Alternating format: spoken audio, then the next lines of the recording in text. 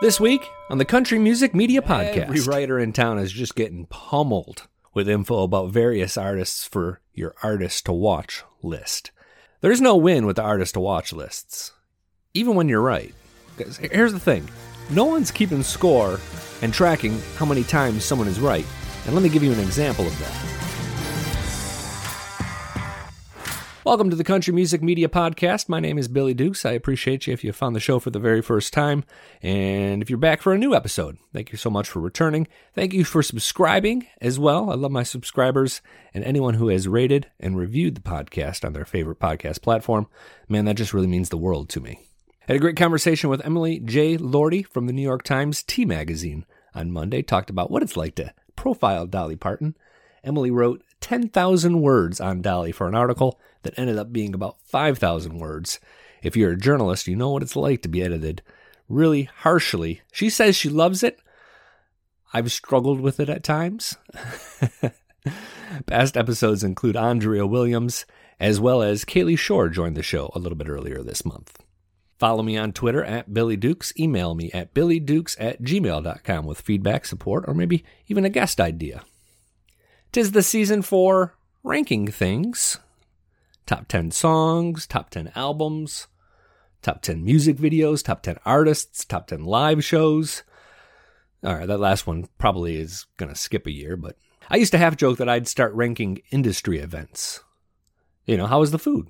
How was the ambiance? Did it start on time, or did it have one of those fake start times? Was there adequate parking?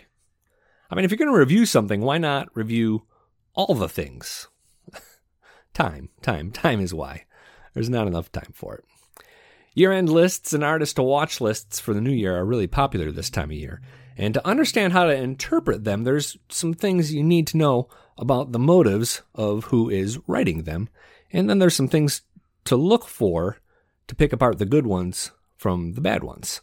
For example, the best song and that number one album, find it at number 2. That item on the list that you've never heard of or listened to? Yeah, we know.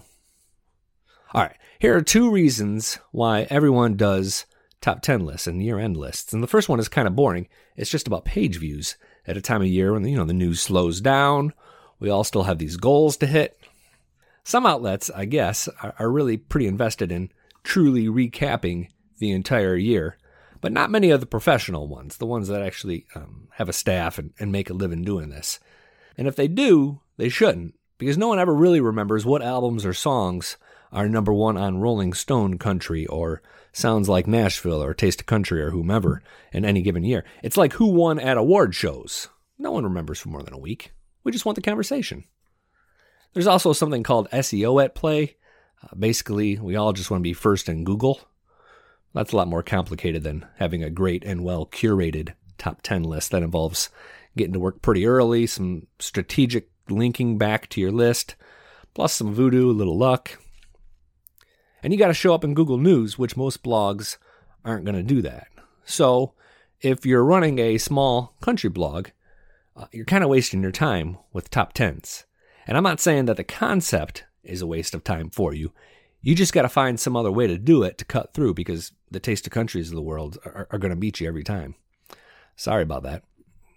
Also, the industry's insistence on a top 10 as opposed to a top 20 or a top 15, top 20, it's kind of silly. There's not much downside to stretching these things out a little bit. In fact, if you could curate a top 500 songs of 2020 list, you'd probably crush everyone. It's just a hell of a lot of work. So here's the playbook to making a top 10 or a top whatever list. The most important items come last, i.e. number 1, and first, number 10 if it's a top 10 list. So the first song on the list of the top 10 songs, the number 10 song, absolutely critical. It needs to be super interesting, and it's probably going to be something of a slap to the face of the artist, but, he or she's not going to complain because no artist is ever going to say, I should be at 7 and not 10. I like Kip Moore as first for a lot of lists. His fans are super passionate. They engage. They share. Maybe they get a little angry. That's all good for me. Eric Church, another one. He's a good one to lead lists with. He's someone like Matt Stell not so much. And that's not a knock on Matt Stell. It's just that he hasn't been here long enough to stir up that kind of passion. So right after your lead artist, your number 10 artists, comes one that has to be on the list somewhere, but privately and quietly you don't care for all that much. Number 9 is a good place to throw some subtle shade. And then you top that with number 8, which is your outsider. That's the passion project that you and 6 friends dove into, but didn't really crack the mainstream. You know, someone like Breland is good here with that song, My Truck. I think last year I probably tucked a Foy Vance album in this spot. He had a great album, but I know a lot of people had to Google Foy Vance if they're even going to go that far. Number 7, number 6, number 5, and number 4 don't matter. No one is reading the middle of any top 10 list. Slot them in, shake them up, put them down, forget it. Don't agonize about that space in the middle there. It doesn't matter. No one debates that. Your final 3 matter. You put a big mainstream artist at number 3, like a Luke Combs, if you can, and then you put the obvious number 1 at number 2, and then put a sneaky, interesting pick at number 1 that you hope will get the artist's attention so that they share it on social media. You know, big artist. I went with Maddie and Tay, Die from a Broken Heart, over Miranda Lambert, Bluebird for the top 10 songs on Taste of Country. And do I believe that Die from a Broken Heart is a better song than Bluebird? Does the story of a young woman's heartbreak stir me more than a soulful, hopeful song from a grown woman who is more my age and has more in common with me? Maybe. I do love both songs. They were both hits in 2020. I do know that I was hoping for a conversation on social media because that raises the profile on my list as well and, you know, drives traffic. Now you can get carried away here. You can try to say that The Devil Went Down to Georgia isn't the Charlie Daniels Band number 1 song and see how far that gets you. You'll probably find yourself standing alone on top of your high horse. Albums are a little different. There are some of these same rules when it comes to albums, but with 9 to 13 songs, there's a lot more space for subjectivity. And I'll say this about albums, is look for lists that incorporate a number of different writers' ideas. Top 10 albums lists are really hard. You know, for example, I tried to fall in love with Ashley McBryde's Never Will album this year. I just couldn't do it. But I do recognize that most reasonable people I know in this space say it's a great album, and I think anybody who is trained musically would listen to that and hear the songwriting and the musicality and think that is a wonderful album. So I defer to them and included it on the list. It's probably at like 5 or 4, but she's there. Let's take a quick time out to recognize the mood of my conversation here.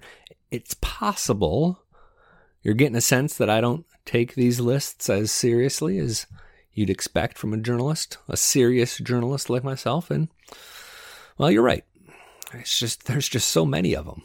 Every outlet does it, and publicists start to lobby about being included as well. Please consider so-and-so for top songs, as he, she, or they have sold 2 million singles and had 10 million streams.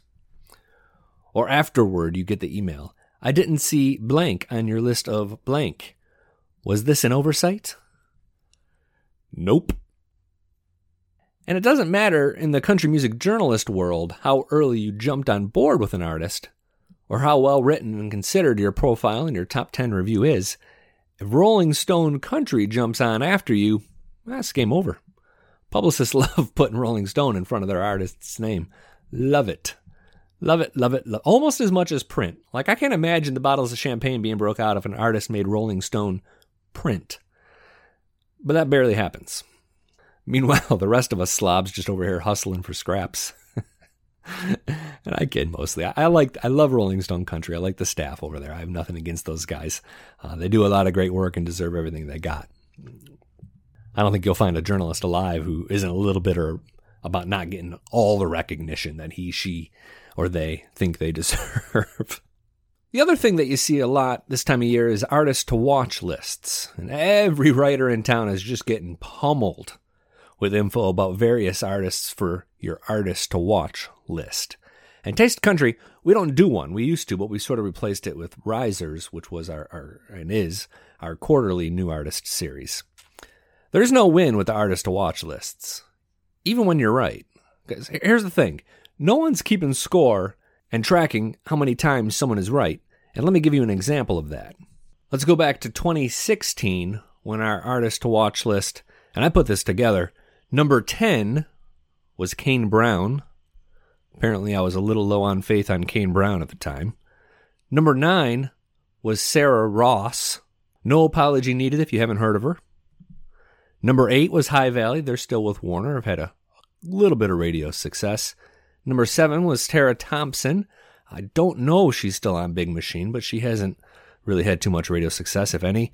Morgan Miles, an independent artist who has a ton of talent, but is still an independent artist. She was at number 6. Number 5 is Tucker Beathard, whose career has been kind of up and down and has shifted between labels.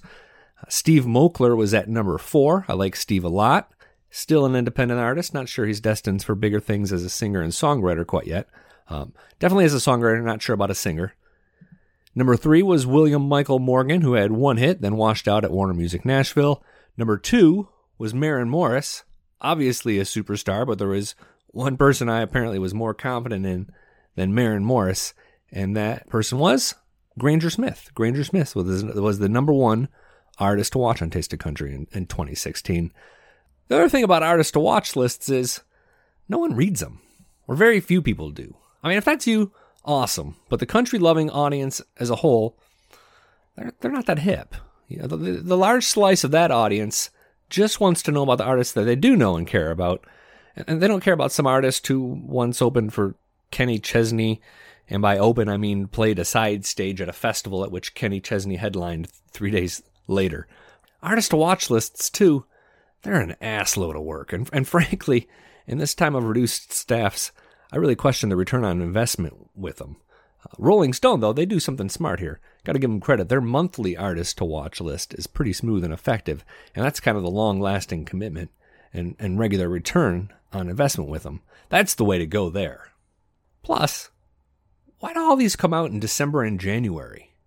Isn't March or April? I mean, frankly, that's a smarter month to do them, because then at least we have a sniff of what artists are doing and what they have planned for their summer tour.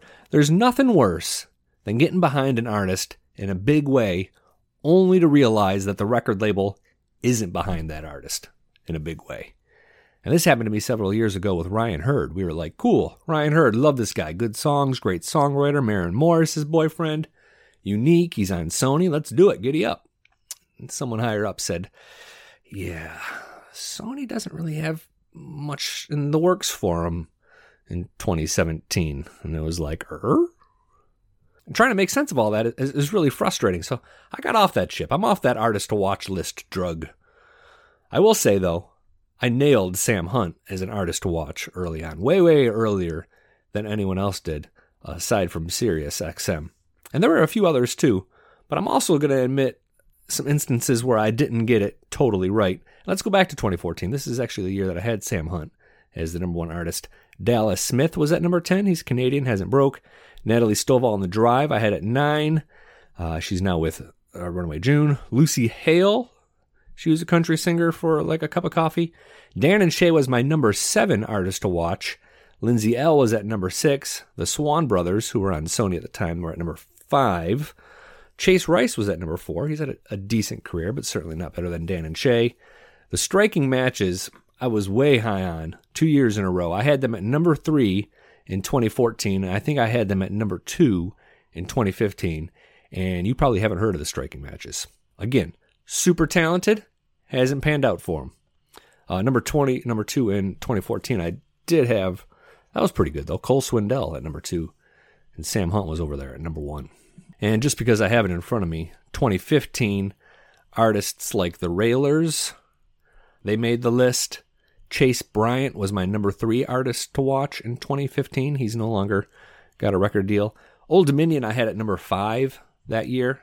Mickey Guyton made that list. Ray Lynn made that list. Claire Dunn, who I like a lot, but is no longer with her record label. She was on that list. There's old Mo Pitney. He was at number 10. Talk to me about May. About May, I'll be able to tell you which artists there are to really, really watch and keep an eye on. in 2021.